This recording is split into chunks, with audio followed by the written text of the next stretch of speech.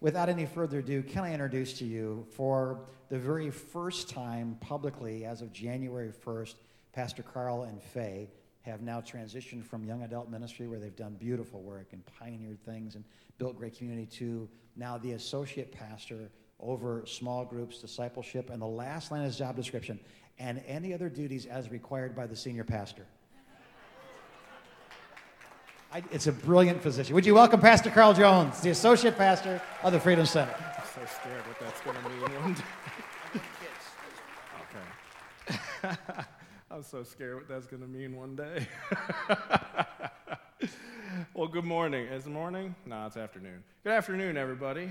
I said this first service, and it dawned on me as I was heading back from a trip, which I'll tell you guys about in a minute, but that this is actually the first Sunday in 2018, and I don't think he meant to give this to me. And so there was a part of me that was like, is he going to call and be like, nah, never mind. But it's too late now, so here we are. So I was on my way back from Philadelphia on Friday. I was born and raised there, and my sister-in-law was going to die. And so she had a surgery a couple of months ago. It's real bad asthma, and they nicked a blood vessel. And she has a trouble clotting blood, and so they put a clotting agent on it, but it never healed underneath. And so she coughing. Christmas is 2 months later. And the clot came out, and her lungs filled with blood. She woke up 2:30 in the morning, the day after Christmas, Merry Christmas, right? With blood pouring from her mouth. Put her in an induced coma, just craziness later. Get a call New Year's Eve, and my parents are in the room here somewhere, but we left New Year's Day thinking on the way, we're going to get a phone call saying that my sister-in-law is dead. And we did something revolutionary before that. Are you ready for it? We didn't put it on social media. Which is weird for me, personally. But we didn't put it on social media. What we did do is we asked people to pray. We asked our friends to pray. People that knew us and love us and that we know and love and that we shared community with. And so before we ever got in that car, before a public post ever went out, our group of friends that we know and that we love and that know and love us were praying already. I can't express to you how less wild a wild week it was, knowing that we had people praying for us, knowing that we had friends that we could lean back on, the texts and Facebook messages and whatever from people saying that they were praying or checking in. I mean, I'm secondhand, so it's not my wife, even though I love her, but it's his wife and his family. It meant a ton to me. It meant so much more to them. So if that was you at all, I just very publicly want to say thank you for that. But saying that to say that the importance of community is vital in our lives. It's vital. It makes hard times less hard, and it makes great times amazing times. Because you get to do it with people. You get to do it together. There are burdens that you don't have to carry on your own. And that is what you were recreated as a believer for, is to exist with each other. Say, man, I don't need that. Nah, I'm good. I don't really like people. I love God, but I don't like people. That's not possible. It's not possible for you to love God and not like the thing that He loves. To love God, there's a natural outpouring that has to flow from Him to you out to others. To love God properly means loving people. That's a part of it. And you ever walk into like Cosmic Bowling, and you're wearing a white shirt, and you think the shirt's white, and then you walk in and they turn the black light on, and you're like, oh. I don't know how to properly hide this.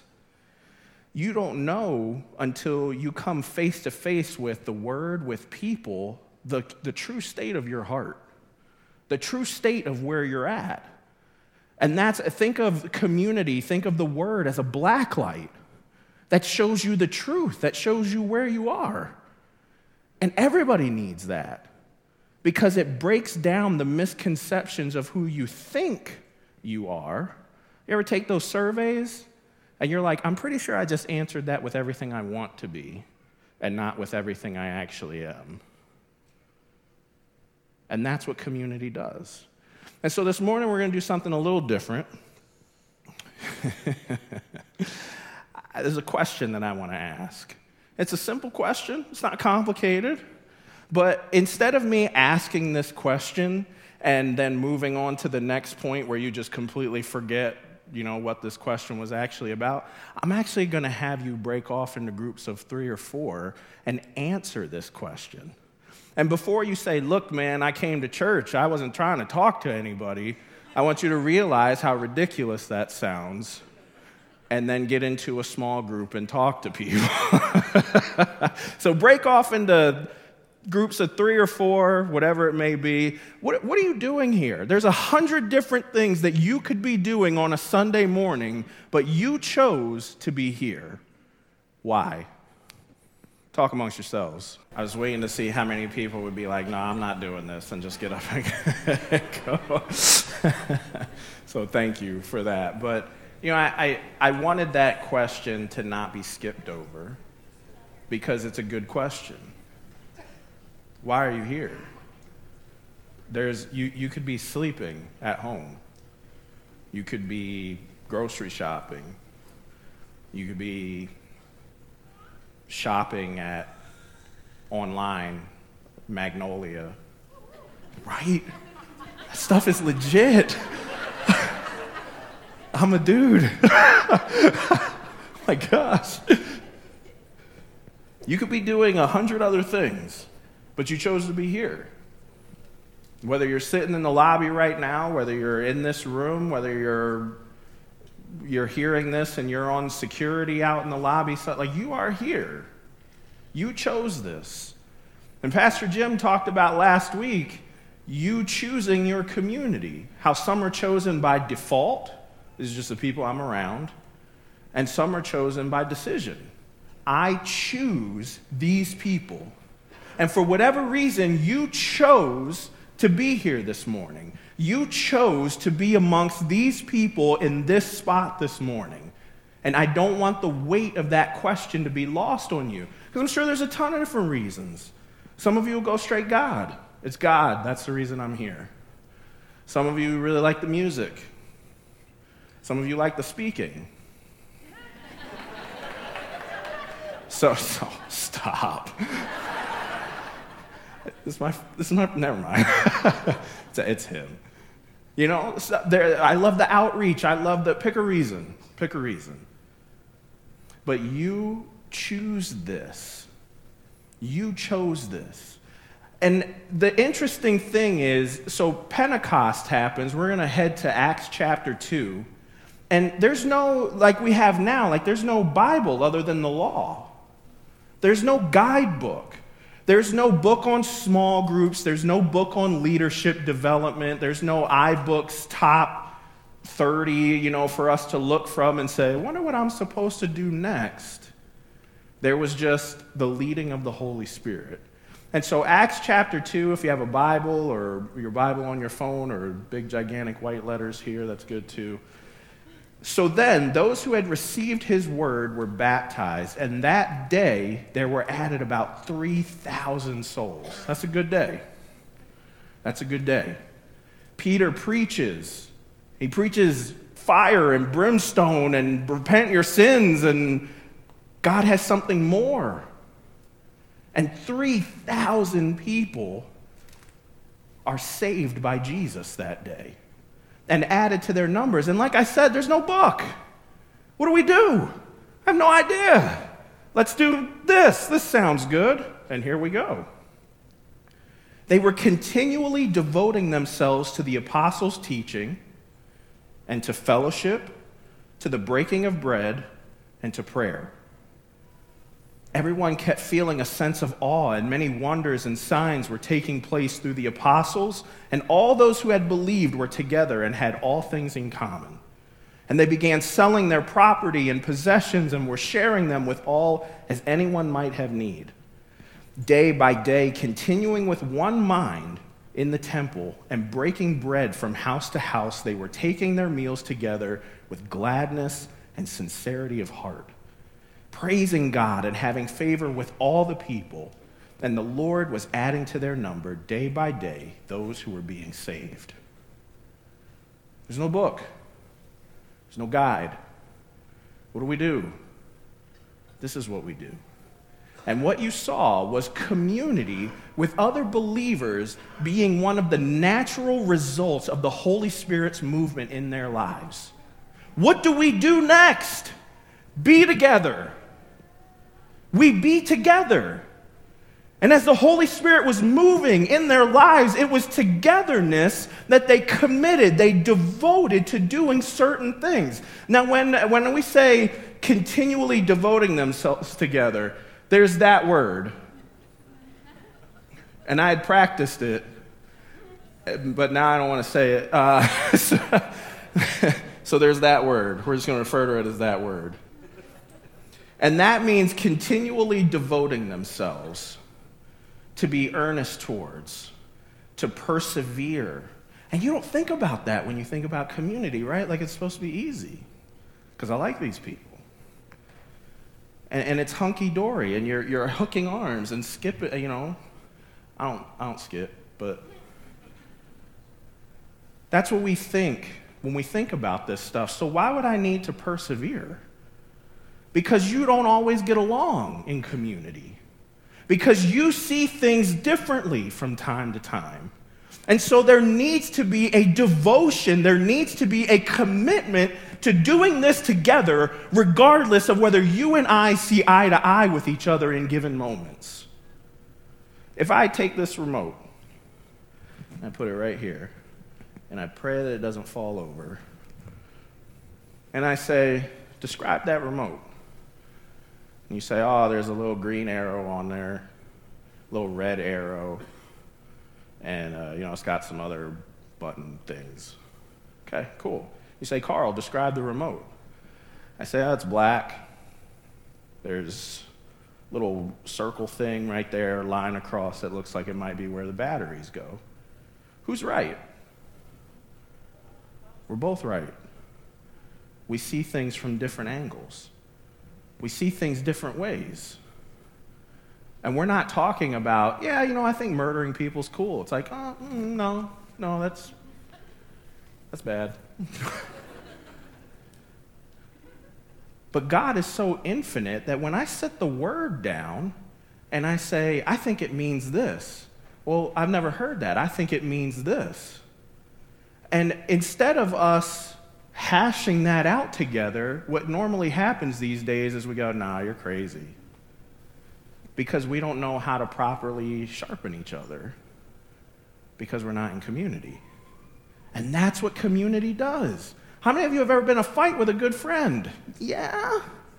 How many of you are better friends because of it? Yeah. Like that, when we commit to devoting ourselves to each other, it's not all just daisies and roses.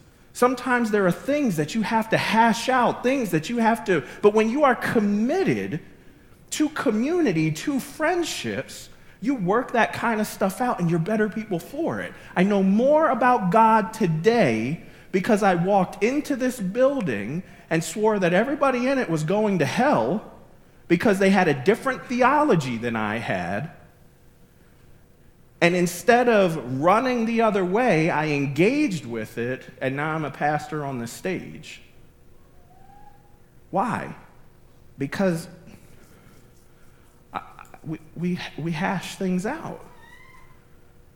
Because the Lord wanted me here. And even though some of my preferences didn't line up with that, here we are. Here we are. And we get a great opportunity to enjoy life together because of that. So yes, community perseveres. Community works things out. Community isn't just roses and good times and laugh. There's absolutely that in there. But sometimes being devoted to this means fighting for it, fighting for each other, fighting with each other.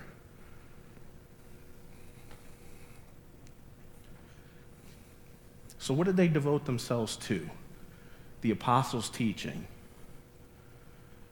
And I don't know if you've ever been a part of a Bible study, but that can have some hairy moments, you know? Like when you're talking about the word and belief, belief is a strong thing, man.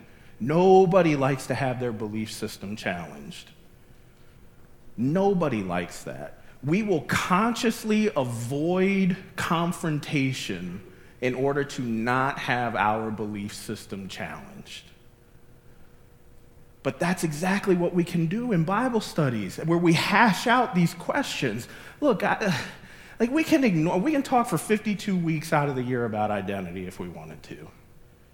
52 weeks about living successful lives. But that doesn't answer the questions that the world has.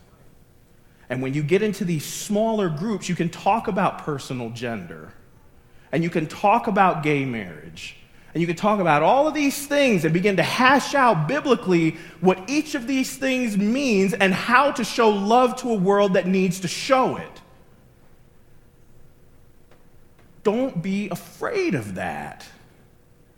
Because if you, as a believer, don't answer the questions that the world has, they'll answer it themselves. That's the way it is. And you'll be left in the dark wondering why nobody wants your Jesus. Fellowship. They committed to fellowship. Do you know that time is the most precious commodity that exists today? And how difficult it is for us to carve out times in our schedule, in our lives that are filled with conveniences, so filled with conveniences that we don't have time for anything else. And I love technology. It's beautiful. I just want to hug this TV right now. Take it home with me. But we fill our lives with all of these things that we don't have time for each other. But they committed to that. They committed amongst busy schedules, amongst like farming and stuff. I don't know, is that what they did then? Sure. Like farming and other not technology stuff to being together, to doing this, not this. Your time is precious, but it shouldn't be so precious that you don't connect with people. That should be a regular part of all of our lives. And you get to choose who you want to do that with. Breaking bread. Yeah. Break some bread. So first service, I like to smoke meat, okay? I like to barbecue. And so I said, yeah, come over to the house and we'll smoke something.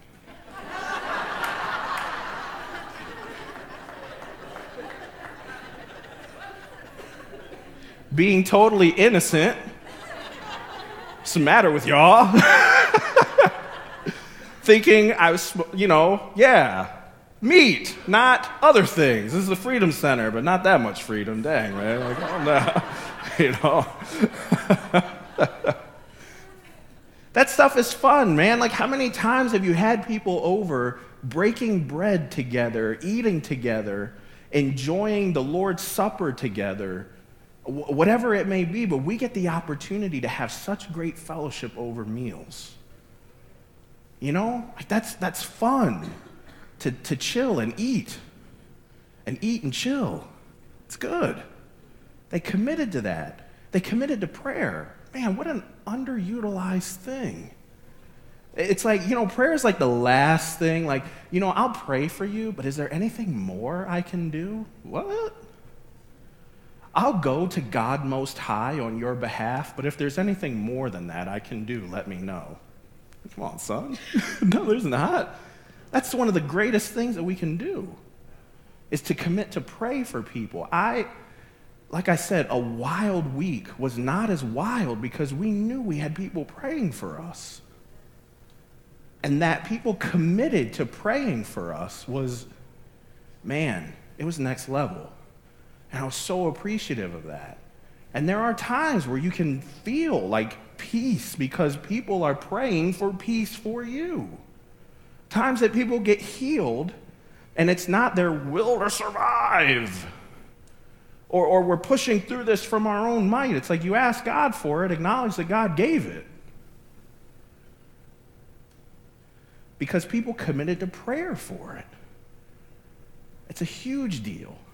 They committed to these things when it was easy, when it was not, when it was convenient, when it was not. Because to do something only when it's convenient, but they did these things even in times that it wasn't convenient for them. That's community. And they did them together. Why? Because the Holy Spirit led them to. The Holy Spirit led them to do that. In good times and bad, through disagreements and agreements, you as believers are uniquely qualified to live in harmony together. I know you don't think that's possible. Your life as a follower of Christ is no longer me-centric. You are no longer the center of your life. Your decisions, the way you live, the minute that you hit your knees and say, Lord, Lord means master, you submit the ways of your life to how God wants you to live. And so the minute that you do that is the minute that your life stops being me-centric and starts being Christ-centric.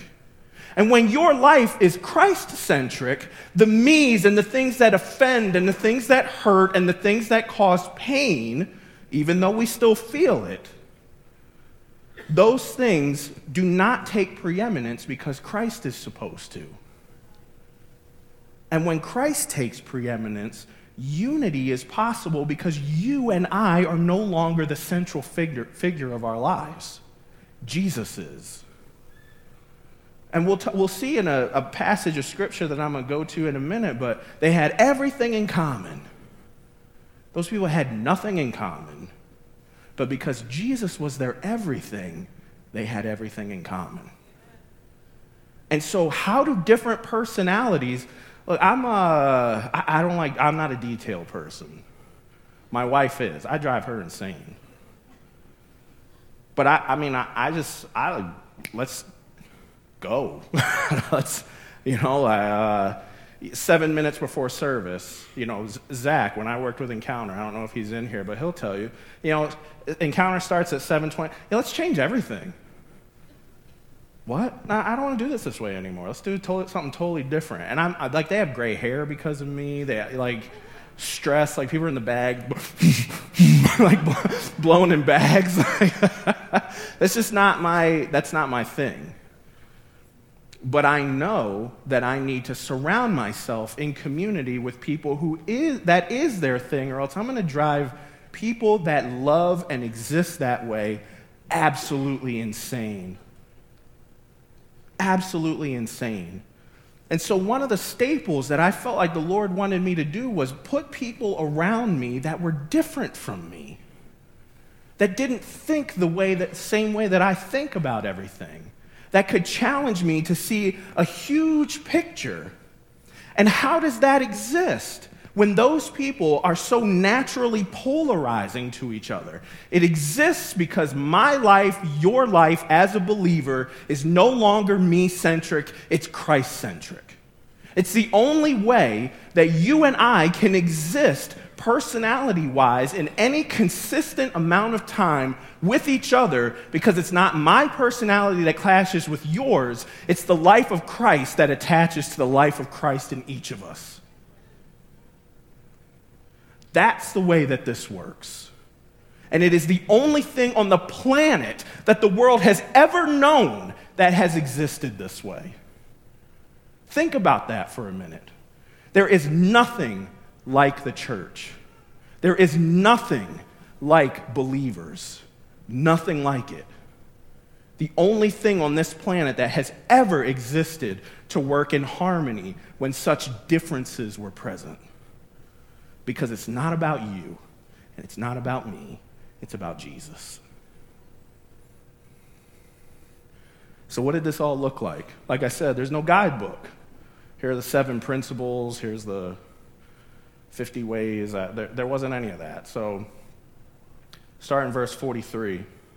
Everyone kept feeling a sense of awe. Many wonders and signs, miracles were taking place through the apostles. And all those who had believed were together. They were together. They spent time together. That's important. And had all things in common. We already addressed that. They began selling their property and possessions and were sharing them with all, as anyone might have need. They helped each other. Your water heater's down. Come take a shower. Your car's broken. I got 2. They helped each other. And how humbling it is to actually ask for that. But that's what community is for. That's what we're for. And I know that, like, it's difficult because you look at somebody like me and say that has to be easy because I'm a pastor, right? I have people clamoring to be my friend. No, that's not the case, actually. Don't feel bad for me now. Like, oh, I want to be his friend. Dang, like, don't do that.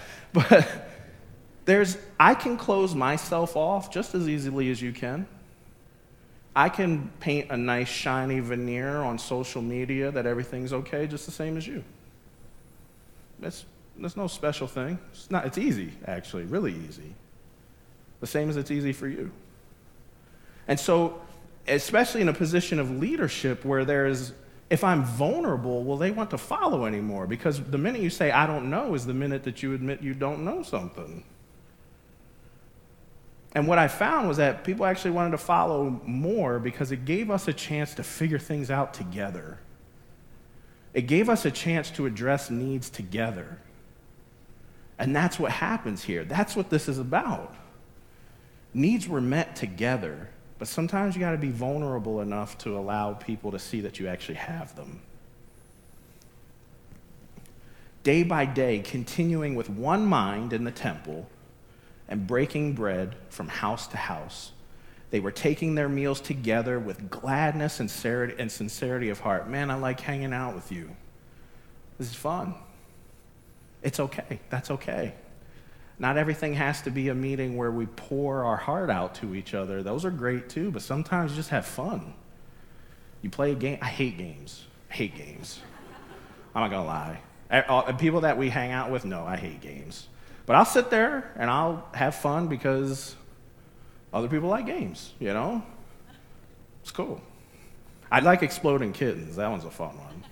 And what's that one that we got? Bears versus Babies or something weird like that? Yeah, there you go. Never mind. Enjoy life together, however you choose to do it. Praising God and having favor with all people. Piano person, you can come on out. This is what life looked like for believers as they were dedicated to community because of the Holy Spirit. And I'm not saying that our lives has to look 100% like this.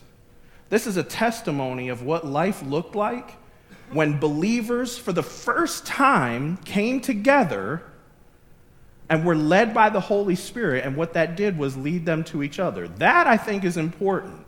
How it goes from there, you see people who were saved, devoted themselves to teaching, important, fellowship, eating together, and prayer. And that's the outcome. That's what you saw.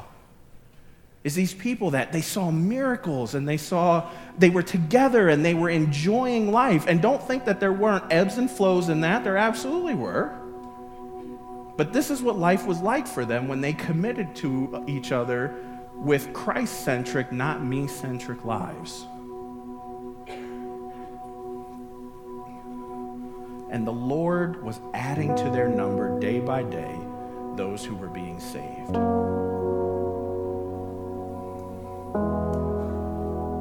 People being saved is the direct outcome of community done right. No, I don't understand how that can be. Let me tell you how. So God, you and I can add to these numbers.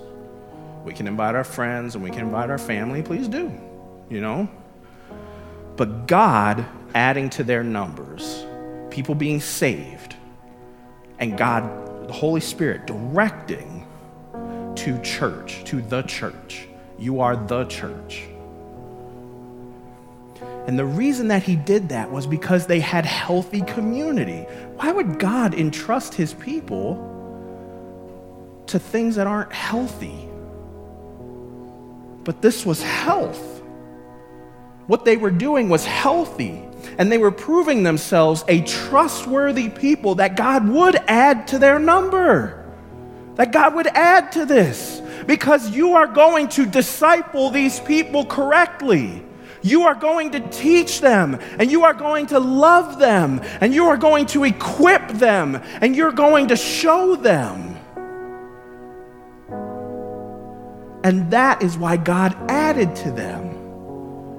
And so when we do this right, when we commit to each other, and when we study the Word, and when we be with each other, and when we enjoy each other, when we do those things, the natural outcome is that you and I are excited about what we have, and we invite people in. You get a new phone. You get a new car. You get a new something. You want people to see it. You want people to enjoy, to partake in this enjoyment that you have over this amazing thing that I have. God's the same way. And it's real easy for you and I to fall into the commonality of this, of church and God. And I think I know everything about him, and he's the side piece that I place upon my life in the given moments that I may or may not need him. But there's so much more for you. There's so much more for me. And as we do community together, as we enjoy each other together, as we commit to studying the word in time when it's yay and smack, oh, okay, dang, Holy Spirit, listen. Because both of those times could and should exist. And as we commit to doing those things together, the natural outcome is that people will come to know Jesus. They will come to know Jesus. You can go ahead and stand to your feet. Prayer team, if you're here, you can come on down. It is and it's not. I don't mean for this to be a full-on plug for life groups and iGrow. Some of you have Bible studies where you meet together. Great. Some of you have groups of friends that you get together. Awesome. I'm not going to tell you who you can and can't meet with. Some of you in this room have no idea where to start. And there's 300 people sitting in here and you feel completely alone. You feel like you have no one. Despite the fact that you're not going to gather with more people around you than in this moment right now all week. And it's the same every week. And it's because the opportunity for connections, you don't know how to make the first steps. right out there at those tables. Take the first step. Sign up. I don't know what to sign up for. Who cares? Pick one. This doesn't make.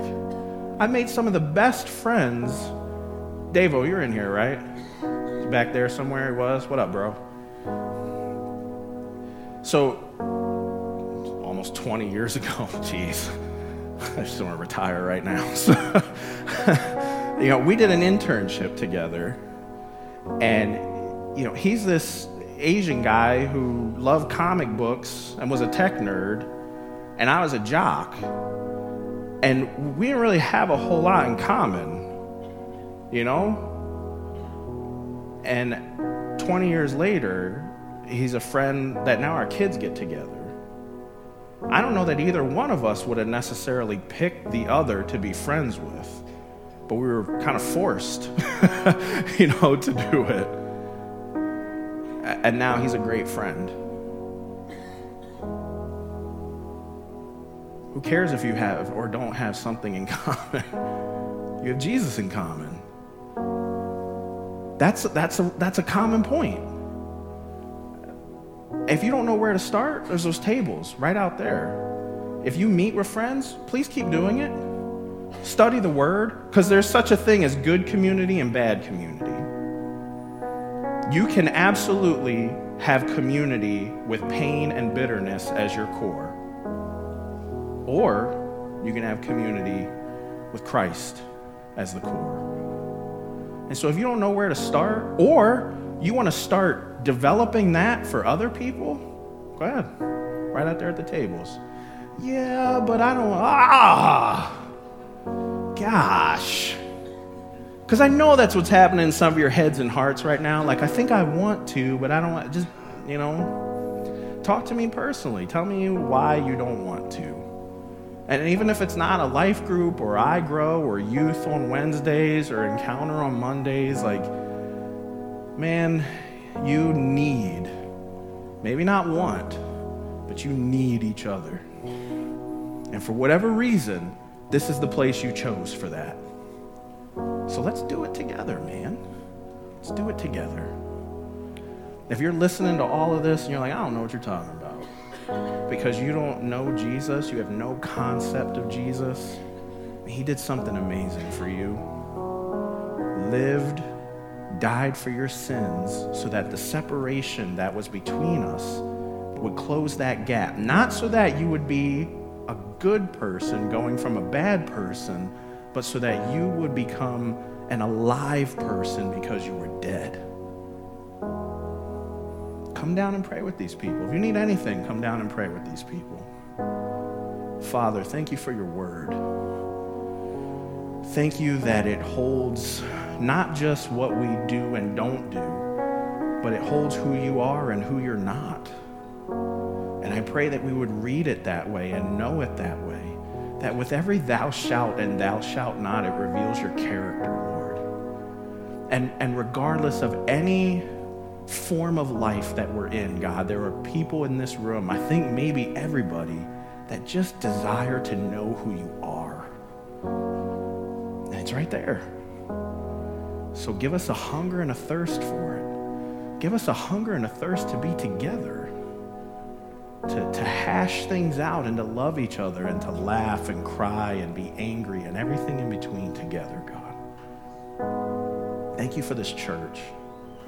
Thank you that so many years ago I stood in this room and condemned everybody in it to hell. And you kept me here and had me rub elbows with people I disagreed with, and I can't thank you enough. Some of the finest people I've ever known and continue to know are sitting in this room, God. Just pray that you're blessed by all of this. Just in your name we pray. Amen.